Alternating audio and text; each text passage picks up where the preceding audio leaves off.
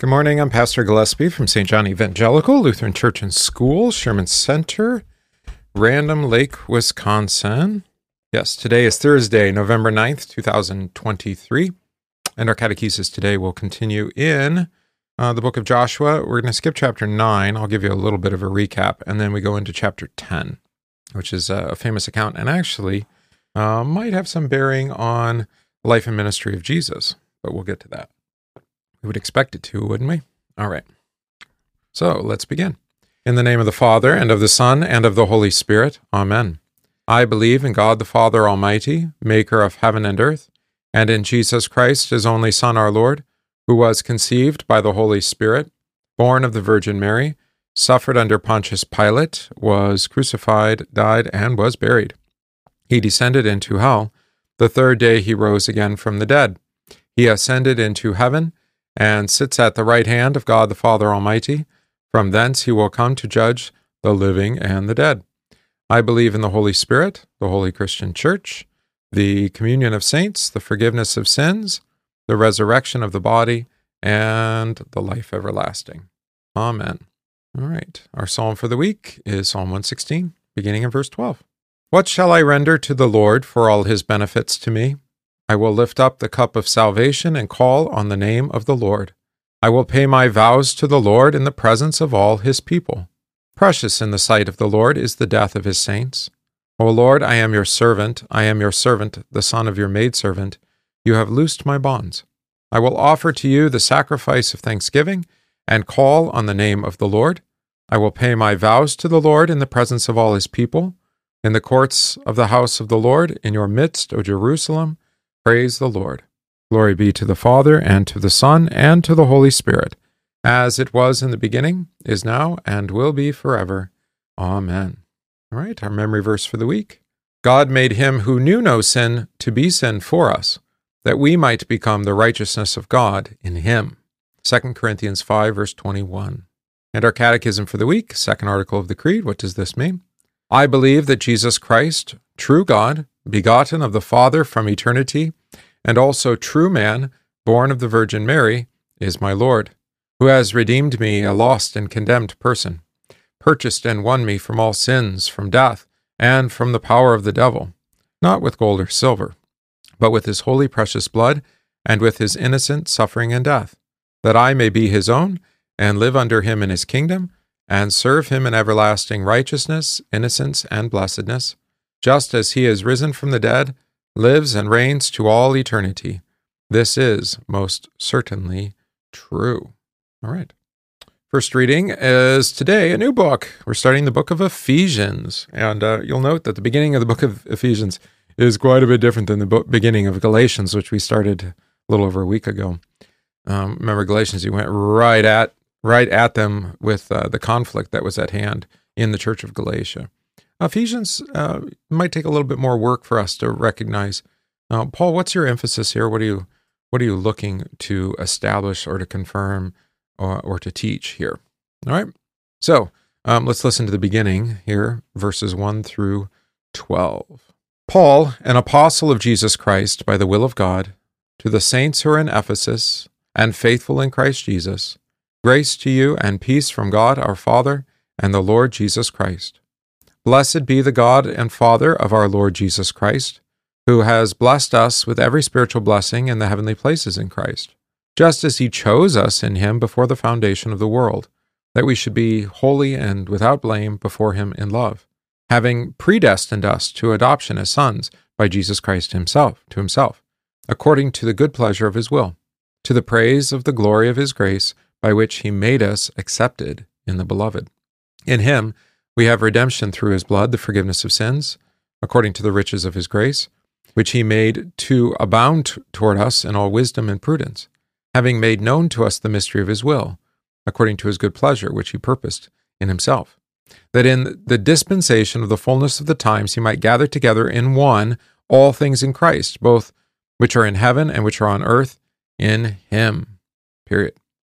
In him also we have obtained an inheritance, being predestined according to the purpose of him who works all things according to the counsel of his will, that we who first trusted in Christ should be to the praise of his glory. All right. So you can already hear in the introduction, Paul telling us what his primary themes are going to be here, and it is the doctrine of predestination that God has established and the fullness of time, or established from the foundation of the world, our salvation in Jesus Christ. And in the fullness of times, he has dispensed that upon us through the suffering and death of Jesus. Again, predestined according to the purpose of him who works all things according to the counsel of his will, so that all things in heaven and on earth are under the Lord's command and guidance. All right? So that's going to be our theme. Of course, baptism is where this is established, but not just in baptism. So we'll watch for those themes.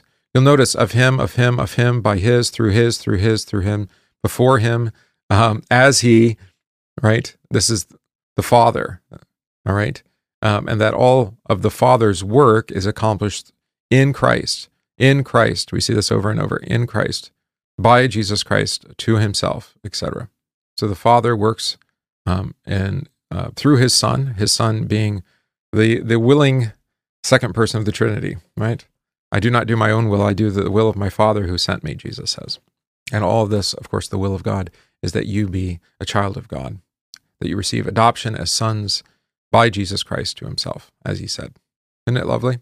Normally we don't hear this kind of, quite this long a selection, so I think start to hear the theme come out a little bit stronger when you hear a longer chunk like this. All right, moving along. Then our reading for catechesis. We're going to do the longer version here. This is in chapter 10 of Joshua. You can see it's quite a bit, 2 pages here.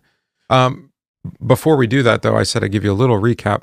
So remember chapter 8, we had the conquest of Ai. After the conquest of Ai, they came to Mount Ebal, and there was a renewal or a reconfession, I guess, if you might say, or a recommitment to the book of the law.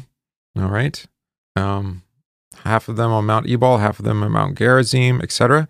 Then they go through the land of the Gibeonites. And there, the inhabitants of Gibeon, having heard what had happened, worked craftily. And so they send ambassadors, and they actually convince Joshua and the rest to make treaty with them, a peace treaty, and to allow them to live. And then they'll be like water carriers and woodcutters, etc.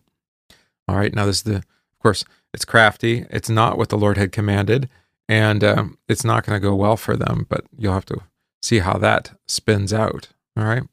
So they were not commanded to make treaty. They did not, it actually says explicitly here that they did not inquire of the Lord before they made covenant with them.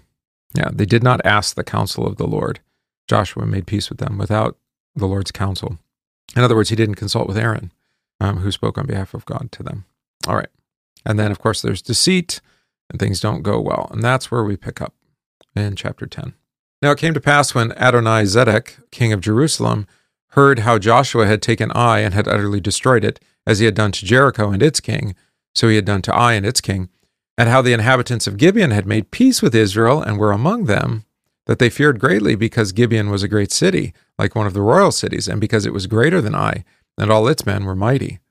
Therefore Adonizedek, king of Jerusalem, sent Hoham, king of Hebron, Piram, king of Jarmuth, Japhia, king of Lachish, and Dabir, king of Eglon, saying, Come up to me and help me that we may attack Gibeon, for it has made peace with Joshua and with the children of Israel. 1, 2, 3, 4, 5. Did I get that right? 1, 2, 3, 4, 5. Yes, 5 kings. Yeah, this is the famous 5-king battle. Therefore, I didn't read far enough. Therefore, the 5 kings of the Amorites, the king of Jerusalem, the king of Hebron, the king of Jarmuth, the king of Lachish, and the king of Eglon, gathered together and went up, they and all their armies, encamped before Gibeon and made war against it. And the men of Gibeon sent to Joshua at the camp at Gilgal, saying, Do not forsake your servants. Come up to us quickly, save us and help us, for all the kings of the Amorites who dwell in the mountains have gathered together against us.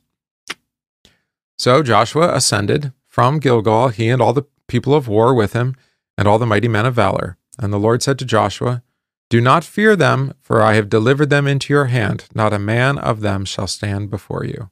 Joshua therefore came upon them suddenly, having marched all night from Gilgal. So the Lord routed them before Israel, killed them with a great slaughter at Gibeon, chased them along the road that goes to Beit Horon and struck them down as far as Azekah and Makkedah. And it happened, as they fled before Israel and were on the descent of Beit Horon, that the Lord cast down large hailstones from heaven on them as far as Azekah, and they died. There were more who died from the hailstones than the children of Israel killed with the sword. And Joshua spoke to the Lord in the day that the Lord delivered up the Amorites before the children of Israel, and he said in the sight of Israel, Sun, stand still over Gibeon, and moon in the valley of Aijalon. So the sun stood still, and the moon stopped, till the people had revenge upon their enemies. Isn't this not written in the book of Jasher? So the sun stood still in the midst of heaven, and did not hasten to go down for about a whole day. And there has been no day like that, before it or after it, that the Lord heeded the voice of a man, for the Lord fought for Israel. Then Joshua returned, and all Israel with him, to the camp at Gilgal. But these 5 kings had fled and hidden themselves in a cave at Makkedah. And it was told Joshua, saying, the 5 kings had been found hidden in the cave at Makkedah. So Joshua said, roll large stones against the mouth of the cave, and set men by it to guard them. And do not stay there yourselves, but pursue your enemies and attack their rear guard. Do not allow them to enter their cities, for the Lord your God has delivered them into your hand. Then it happened, while Joshua and the children of Israel made an end of slaying them with a very great slaughter, till they had finished, that those who encamped or escaped entered fortified cities. And all the people returned to the camp, to Joshua at Makkedah, in peace. No one moved his tongue against any of the children of Israel. Then Joshua said, open the mouth of the cave, and bring out those 5 kings to me from the cave. And they did so, and brought out those 5 kings to him from the cave, the king of Jerusalem, the king of Hebron, the king of Jarmuth, the king of Lachish, and the king of Eglon. So it was, when they brought out these kings to Joshua, that Joshua called for all the men of Israel, and said to the captains of the men of war who were with him, come near, put your feet on the necks of these kings. And they drew near, and put their feet on their necks. Then Joshua said to them, do not be afraid, nor to be dismayed. Be strong and of good courage, for thus the Lord will do to all your enemies against whom you fight. And afterward Joshua struck them, and killed them, and hanged them on 5 trees. And they were hanging on the trees until evening. So it was at the time of the going down of the sun that Joshua commanded, and they took them down from the trees, cast them into the cave where they had been hidden, and laid large stones against the cave's mouth, which remain until this day. On that day Joshua took Makkedah, and struck it and its king with the edge of the sword. He utterly destroyed them, all the people who were in it. He let none remain. He also did to the king of Makkedah as he had done to the king of Jericho. Okay. So, let's start from the beginning. Who's the king of Jerusalem? His name is Adonai Zedek, which is Tzedek, which is an interesting name, isn't it? It means Lord of righteousness. This is what Jeremiah says in Jeremiah, is it 31 or 33? Somewhere in there. The Lord our righteousness is what he'll be called. Who else had been king of that city? We had Melchizedek, as we usually say, Genesis 14, which was, again, Zedek is king, Melchi, king of peace, right? Yeah. Or king of righteousness. Yeah, Melchi, righteousness, king of righteousness. So we have both from Jerusalem, the king of the Lord of righteousness, Zedek, and then we have Melchizedek, the king of righteousness, both referring to Jesus ultimately, right? The righteous king and Lord who came from Jerusalem as the son of David. All right. Remember, I had that peace treaty. I told you about that at the beginning with the Gibeonites, and this alarmed Adonai Zedek. All right, Zedek is righteousness, right? Adonai, Lord, because Gibeon was a great city, like a royal city, and all its men were strong. So we have 5 kings conspire together, 4 kings of the Amorites, the kings of Hebron, Jarmuth, Lachish, and Eglon, right, along with Jerusalem, to attack Gibeon. This is not the first time, this is why I get a little confused about this story, that we've had 5 kings conspire together against 4. That was back in Genesis 14. You remember the kings of Sodom and Gomorrah had been part of an alliance of 5 that had lost to the 4 kings. This is with Abram even, Genesis 14. Abram then defeated the army of the 4 kings before being blessed by Melchizedek at Salem, Jerusalem, all right, which is peace. There we go. I knew all those words were together. Melchizedek, Salem. All right, yes, good. So yes, 5 kings again. Recapitulation of the same story. Excuse me. What did the Gibeonites do when they were attacked? of course, called for their allies, Joshua, to come and aid them. And Joshua did such, right? He and his men of war ascended up to fight. Notice what the Lord says. Notice what the Lord says to Joshua before the battle. Verse 18.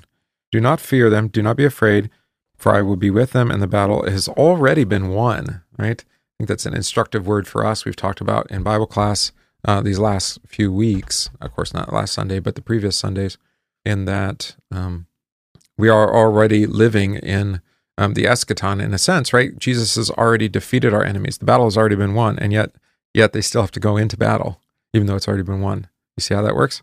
All right. Joshua surprises the Amorites with an all-night march, right? He wouldn't march all night, but he did. And his men came on them suddenly. In verse 10, you notice that the Lord aided them when he routed their enemy and chased them along the road, striking them down. So this is the first time we've heard of the commander of the Lord's armies coming before them and fighting the battle for them. Yeah.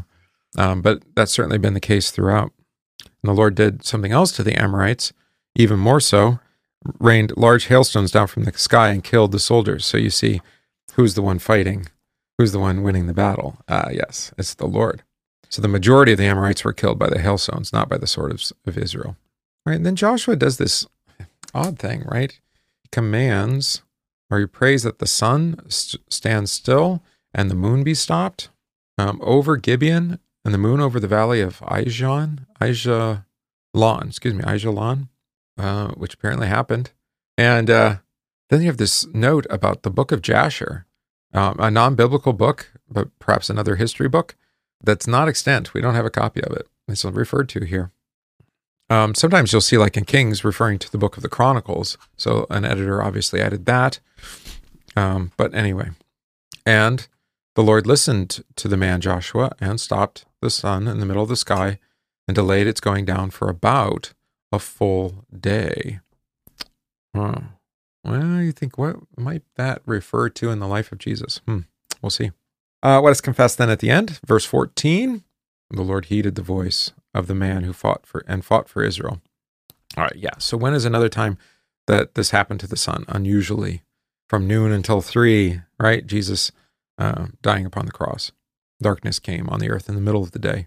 Of course, these two events are connected, right? The Father heard the voice of a man, like Joshua, Jesus Christ. Oh, same name. Means the same thing. As he defeated our enemies of darkness at the crucifixion. All right. Now watch Joshua do to the 5 kings. He finds them in the caves, traps them in a cave where they've been hiding. And then Joshua is the one who ultimately commands them to open the mouth of the cave and says to put their feet upon the necks of the 5 kings is a sign of submission.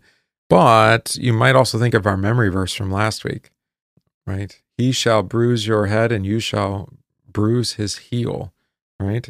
Christ would be the one who would crush the head of the serpent with his heel, even as it's bruised at the cross, right? All right, while they have their feet upon their necks, what good news did Joshua proclaim? Be strong and of good courage, for thus the Lord will do to all the enemies that you fight. Yes.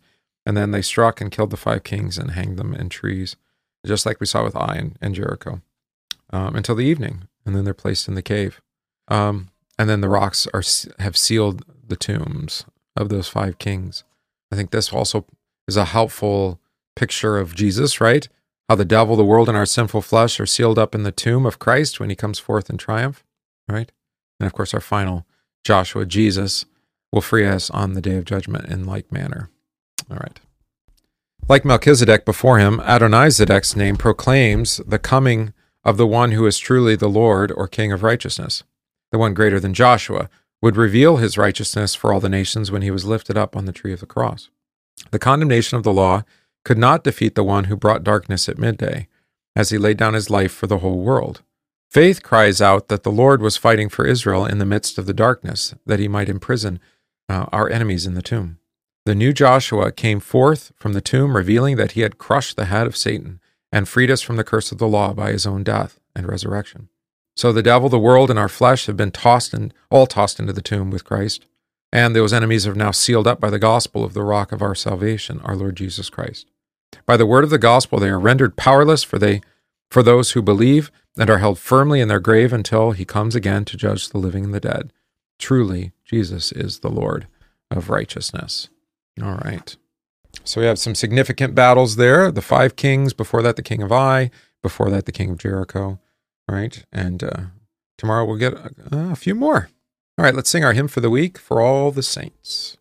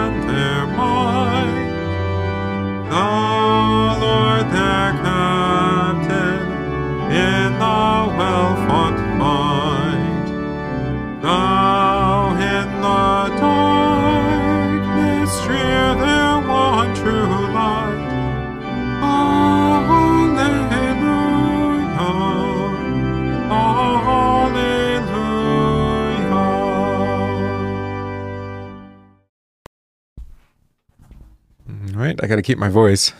Starting to lose it. Some high stuff there. Plus, today is a commemoration. All right.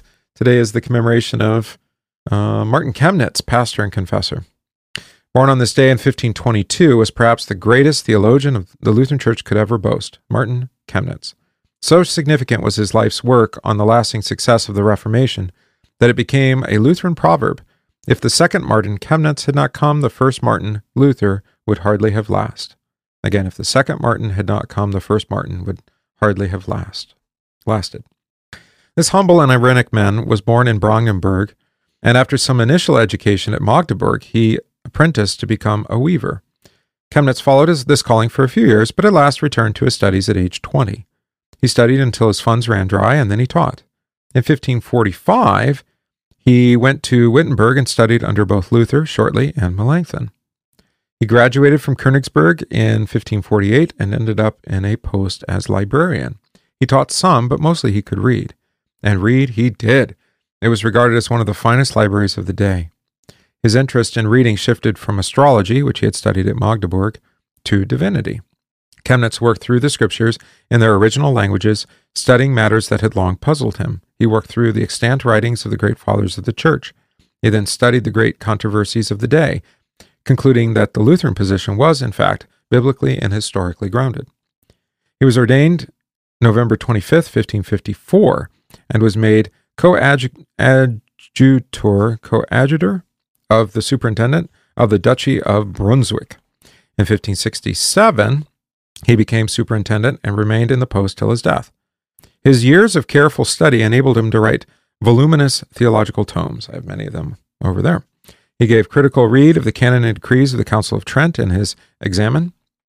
He prepared his own annotated version of Melanchthon's Loci Communis, called the Loci Theologici, and he prepared a handbook for the examination of pastors in Brunswick. He wrote definitive treatise on the Lord's Supper and Christology. I have those too. Excellent works. His irenic spirit, encyclopedic mind, and humble submission to the sacred scriptures soon made him a leading theological force in the troubled years after Luther's death. He was the major contributor to the work that resulted in the Formula of Concord. At the end of his life, he experienced increasing forgetfulness, surely a great trial to a man who had always had what he needed neatly stored away in his mind. He died April 8th, 1586, at the age of 64. We pray, Lord God, Heavenly Father, through the teaching of Martin Chemnitz, you prepare us for the coming of your Son to lead home his bride, the Church, that with all the company of the redeemed we may finally enter his eternal wedding feast. Through the same Jesus Christ our Lord, who lives and reigns with you and the Holy Spirit, one God, now and forever. Amen. Pray the collect for the week. O God, our refuge and strength, the author of all godliness, hear the devout prayers of your church, especially in times of persecution, and grant that what we ask in faith we may obtain. Through Jesus Christ, your Son, our Lord, who lives and reigns with you and the Holy Spirit, one God, now and forever. Amen. Pray this day for the preaching of the Holy Cross of our Lord Jesus Christ, for its spread throughout the whole world, for the persecuted, and for the sick and dying. We also pray this day for the households of our church, especially Gary and Barb, Jim, Paul, Deb, Robert, and Renata, our catechumens, those ill receiving treatment or recovering, especially Allison, Joe, Dennis, Len, Christopher, Sophie, Brad, Ron, Doug, Donna, Joan, Sandy, Wendell, Darlene, and District President Willie. Pray for our homebound, Marcy, Dan, Lenore, Paul, Dolores, Merlin, and Pauline.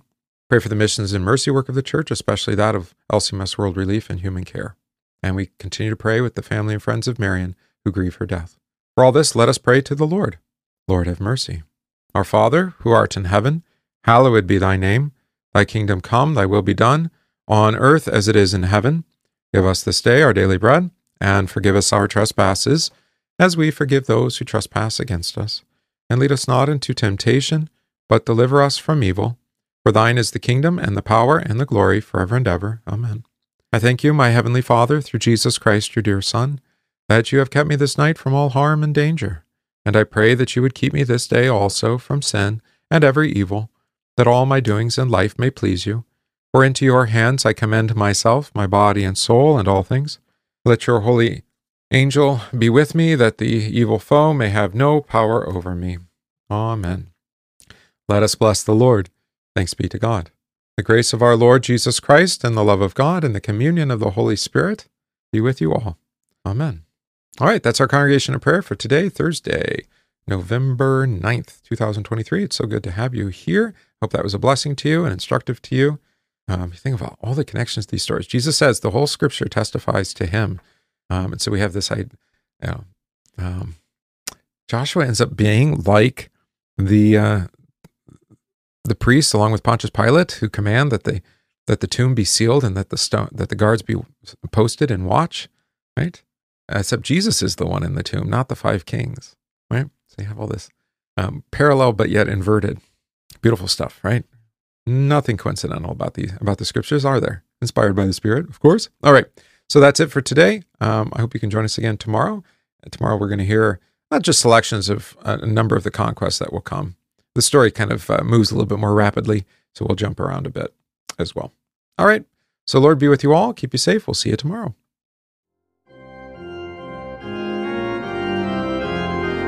We thank you for listening to this podcast from St. John Evangelical Lutheran Church, Sherman Center in Random Lake, Wisconsin.